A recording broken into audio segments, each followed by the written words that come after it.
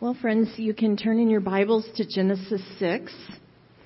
And as you do, I just want to give you greetings from Pastor Dave, who was sick last week and is sick again this week with another cold.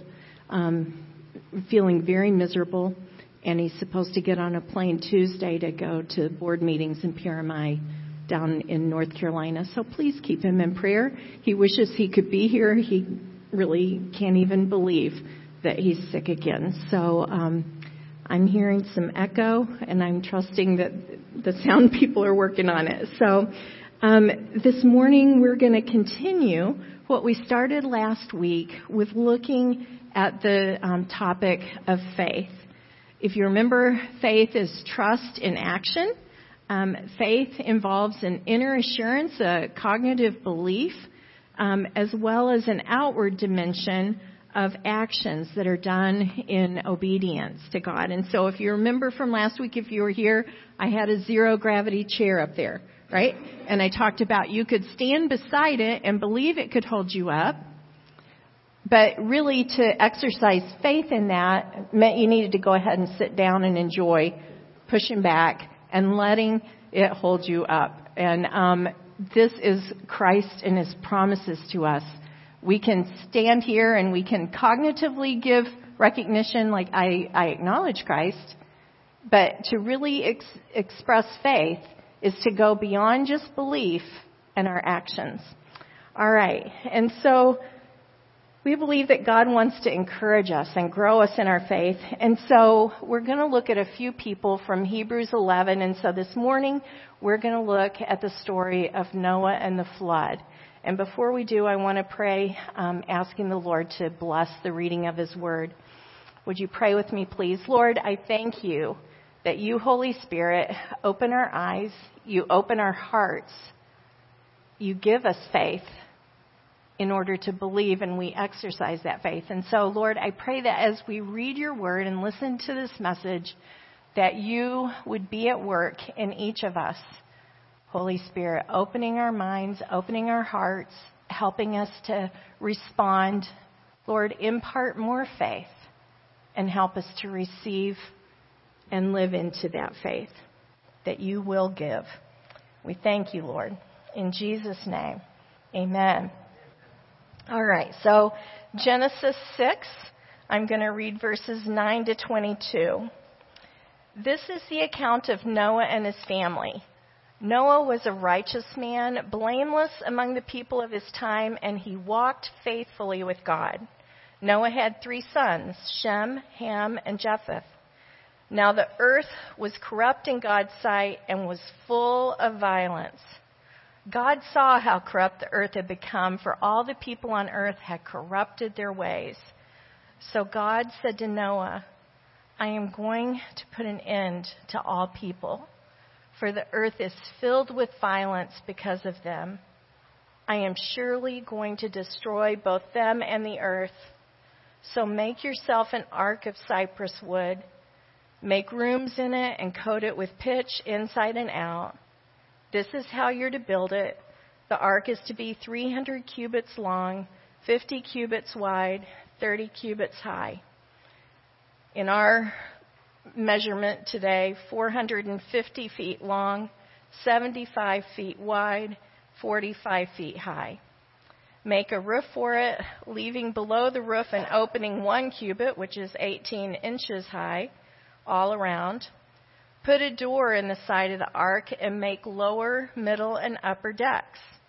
I am going to bring flood waters on the earth to destroy all life under the heavens, every creature that has the breath of life in it. Everything on earth will perish. But I will establish my covenant with you, and you will enter the ark, you and your sons and your wife and your sons' wives with you. You are to bring into the ark 2 of all living creatures, male and female, to keep them alive with you. 2 of every kind of bird, of every kind of animal, and of every kind of creature that moves along the ground will come to you to be kept alive. You are to take every kind of food that is to be eaten and store it away as food for you and for them. Noah did everything just as God commanded him. And then looking back at Hebrews 11, verse 7, I want to read what that book of the heroes of our faith, what it says about Noah. Hebrews 11:7 says, "By faith Noah, when warned about things not yet seen, in holy fear, built an ark to save his family. By his faith he condemned the world and became heir of the righteousness that is in keeping with faith." Sometimes when we look at a passage of Scripture, we try to figure out as preachers, what's the trouble here? And where do we see grace in this text? And so I want to just name that I see the trouble being a corrupt earth without faith that deeply grieves the heart of God. That, I believe, is what the primary trouble is here. And the grace is that God rightly and initially judges through a flood, and then he mercifully begins the long process of redemption, which culminates in the coming of Jesus. Through his death on the cross, he makes payment for all sin and all evil that's corrupted the earth. That's a good place for us to say thanks be to God.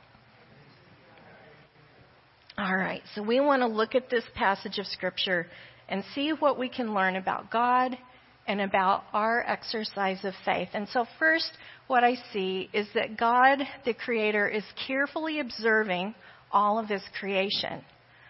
And what is God looking for? He's looking for faith. What does he see? Well, if we would have looked back a little bit in Genesis 6, verses 5 to 8 says that the Lord saw how great the wickedness of the human race had become on the earth, and that every inclination of the thoughts of the human heart was only evil all the time. The Lord regretted that he had made human beings on the earth, and his heart was deeply troubled. So the Lord said, "I'll wipe from the face of the earth the human race that I've created, and with them the animals, the birds, the creatures, for I regret that I've made them." But Noah found favor in the eyes of the Lord. And so what does the Lord see when he looks at the earth? He sees wickedness. He sees hearts that are always and only turned towards evil all the time. He sees an earth that's full of violence. And he sees people that have corrupted their ways. God's original design was corrupted. All right, his design was very good. Remember, each day of the creation, when he made the creatures, he made the land, it was good, it was good. And then he made the pinnacle of his creation, which were human beings that were bearing his image, and he says, it's very good. And so his design was for this intimate relationship that he would interact with his people, his creatures, and that they would trust him.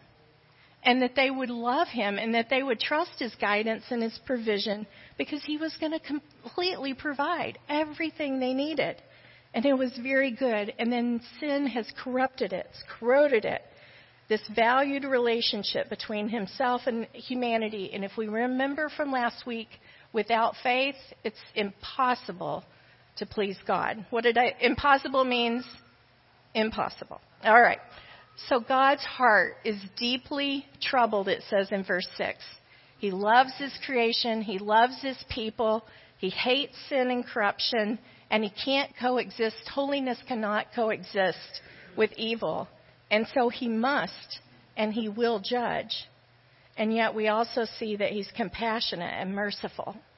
And he makes a choice right at this point in Genesis 6 to begin the long road of redemption and saving humanity. And he looks, and this is a marvel to me, but he finds someone who's righteous, and he chooses to work through that person, Noah, that's living righteously in this divine human cooperation. We see that pattern right here in the Noah story. Noah is righteous. Now, what does this mean? Because it's already told us that people are evil and they're corrupt, and we know that sin corrupted our nature. And so what does it mean that he can be called righteous? Well, in the Old Testament, there's two meanings. Jacob talked about looking up the definitions, right? Well, in the Old Testament, the word righteous can mean pure and holy, which Noah was not. He was not perfect. And if you read on after the story of the flood, we see he fell into sin again. But righteousness can also mean living with your life oriented towards God, seeking to please Him, and following Him in obedience. And certainly, Noah was righteous. He was seeking to live rightly, to believe that he believed God existed, he was trying to please Him, and he was living righteously. We can see this in the psalmist where King David, we know that he was a man after God's own heart, and we also know that he sinned, but he repented. And so he could say with the psalmist, the Lord has dealt with me according to my righteousness. Psalm 18, if you want to look that up later. All right, so God looks and He sees a righteous person, and He chooses to start working through that righteous person to start bringing the story of redemption. And so Noah, the ark, the flood, it's a picture foreshadowing this whole story of Jesus and His redemption. And so when I say it's a foreshadowing of Jesus' salvation, I mean Noah was a righteous person. He built an ark, saved people from the flood, and carried out God's purposes. Well, Jesus perfectly, like Noah, except perfectly, lived a righteous life, both in purity and in living according to His Father's intentions. He actually becomes the ark to save us, and there will be a judgment. And so we see this picture in the Old Testament, and it starts to give us a picture of redemption. All right? Now, God lifts Noah up as an example of faith, and I believe there's lessons that we can learn about how can we live as people of righteousness and faith. And so Noah is living righteously. He has a faith that God exists, and he seeks to please Him. Second thing, Noah is sensitive to God's promptings. When God spoke, Noah responded.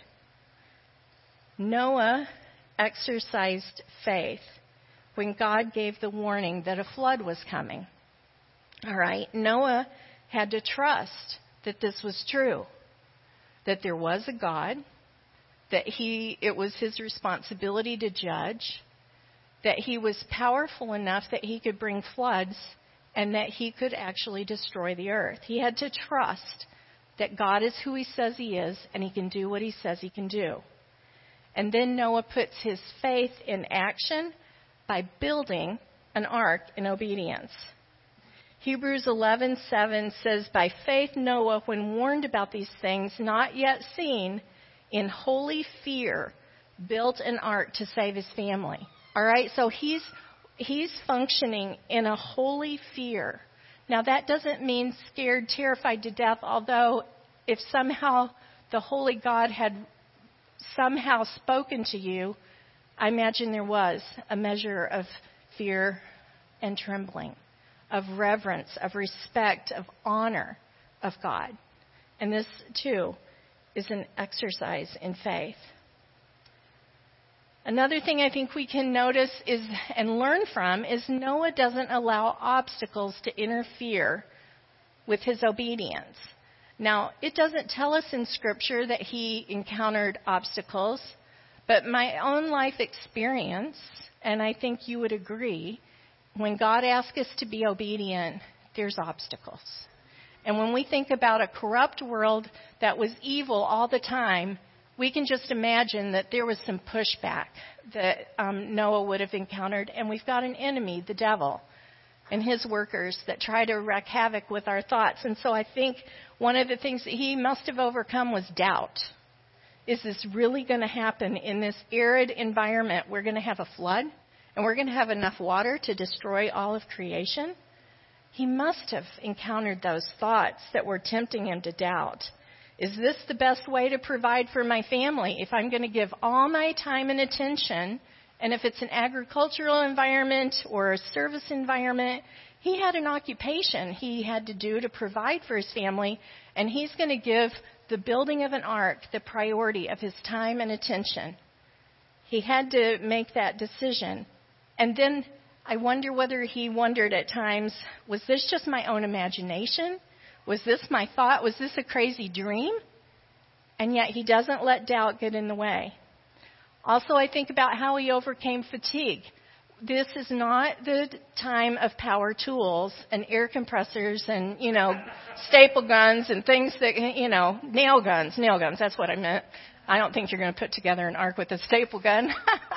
All right, so there's no, everything hand by hand. It's a hard job, the cost of the labor, the food. How do you even know how much food you need? How do you know what the animals eat? You probably don't, if you're Noah, even know all the animals that exist. Okay, but all this thing could make you mentally exhausted, physically exhausted. He doesn't give in to fatigue. Then I think about this, he overcame the fear of looking foolish. All right, can you imagine in a desert type environment that people are seeing him build this humongous boat? The jeering, the harassment. He must have appeared like a fool when he was trying to explain what he was doing and in the process give a warning. There is a God who's looking for faith, and we're not living according to his ways. Another thing that I think he overcame is shortcuts to obedience. All right? God gave him very specific instructions on how to build this ark. This long, this wide, this high, this kind of door, position it in the middle, not down low, and also put pitch inside and out and get all the kinds of food that you're going to need. And if he had not obeyed exactly, the animals wouldn't have all fit, and they wouldn't have had the right supplies for the journey. And he did not take shortcuts, because we see that all the animals came in and they survived the journey on the ark. Genesis 6:22, and it's also repeated in 7:5, Noah did everything just as God commanded him. Noah's faith is expressed in righteous living. He's living rightly according to God. So now how does this apply to us today? Knowing, I think, first of all, just being aware that God and being reminded that God is watching his creation all the time. And what does he see right now? He sees wickedness on earth. I believe it's escalating.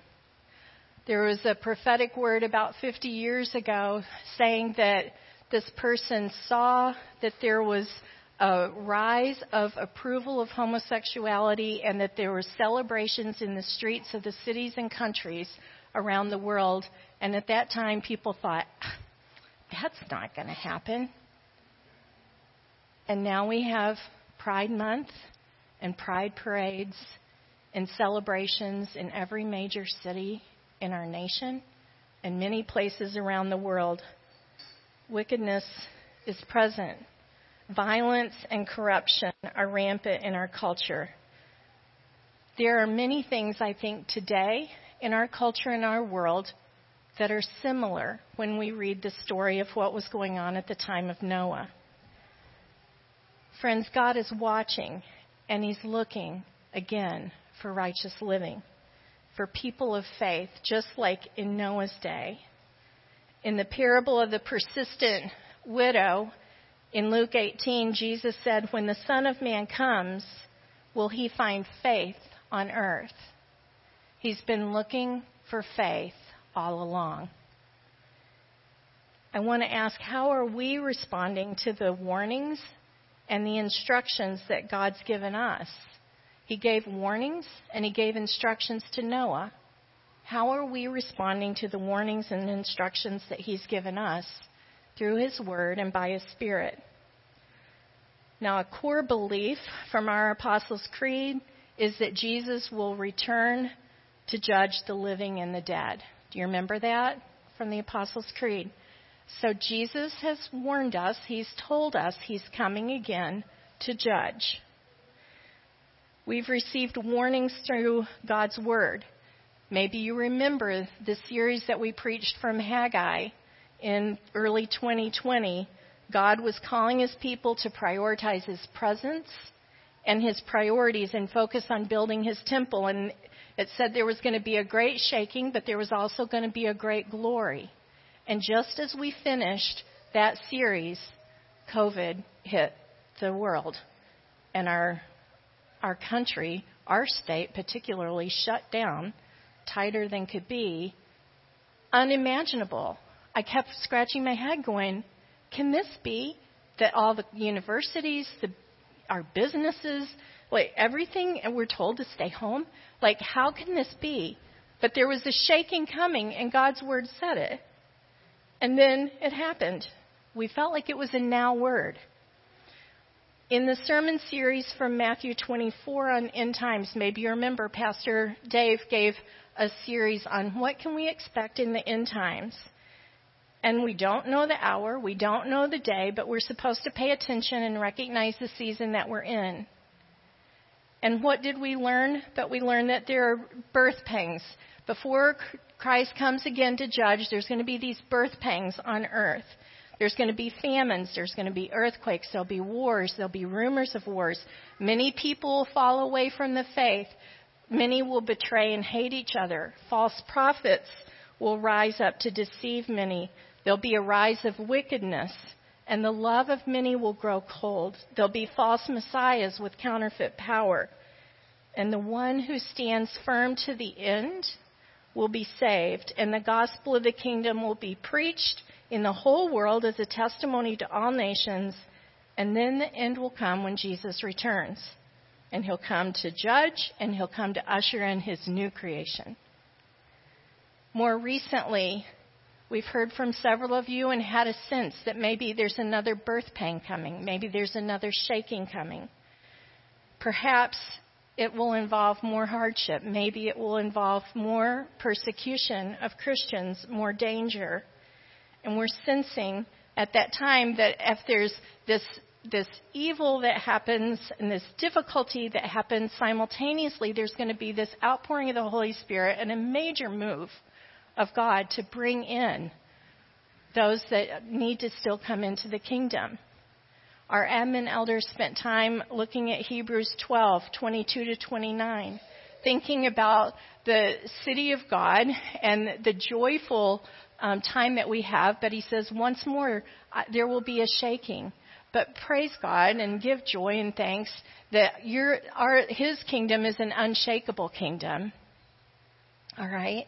And so there's not fear of what's to come, but we need to be prepared, and we need to be people of faith that are functioning in ways that honor God, the instructions that he's given us.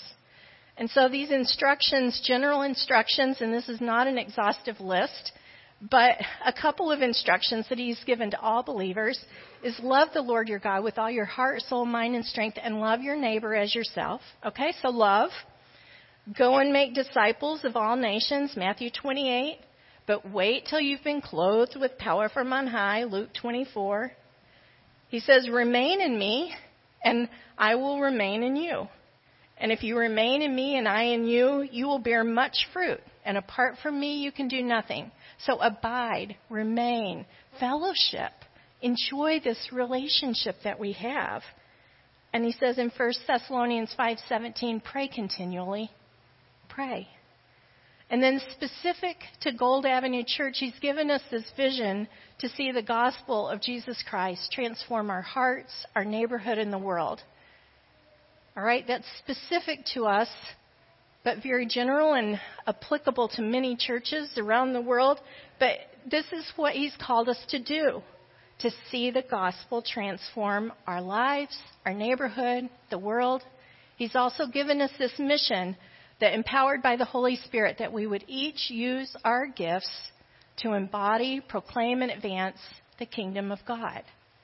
And so, is our church, is our congregation exercising faith by living righteously? Are we collectively and are we individually considering and taking serious the instructions he's given us? And so I want to ask a few questions for you to just reflect on.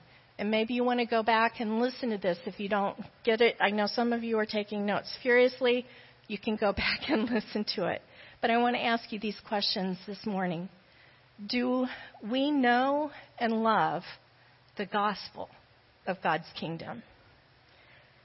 Number 2, are we earnestly seeking God?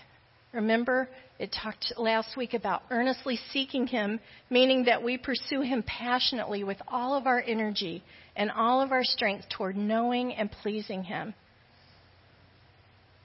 Number 3, would you describe your life as righteous? And would God describe your life as righteous?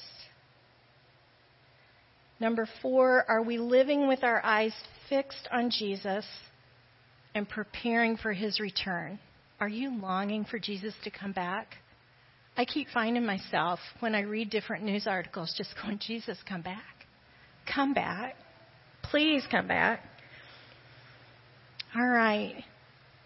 Another question, have we welcomed the empowering work of the Spirit, or are we learning to use our gifts to embody, proclaim, and advance the kingdom of God? And finally, are we walking in trust and obedience to any instructions that He's given us as a church and personally? You know, Scripture said this about Noah, that He commended him because he did everything just like the Lord had told him. And we want to be a community of God that God will end up commending and saying they did everything just like I told them to do. Even when it didn't make sense, or even if it didn't look familiar. Because remember, that probably didn't make sense to Noah to build this huge ark. And it wasn't a familiar thing.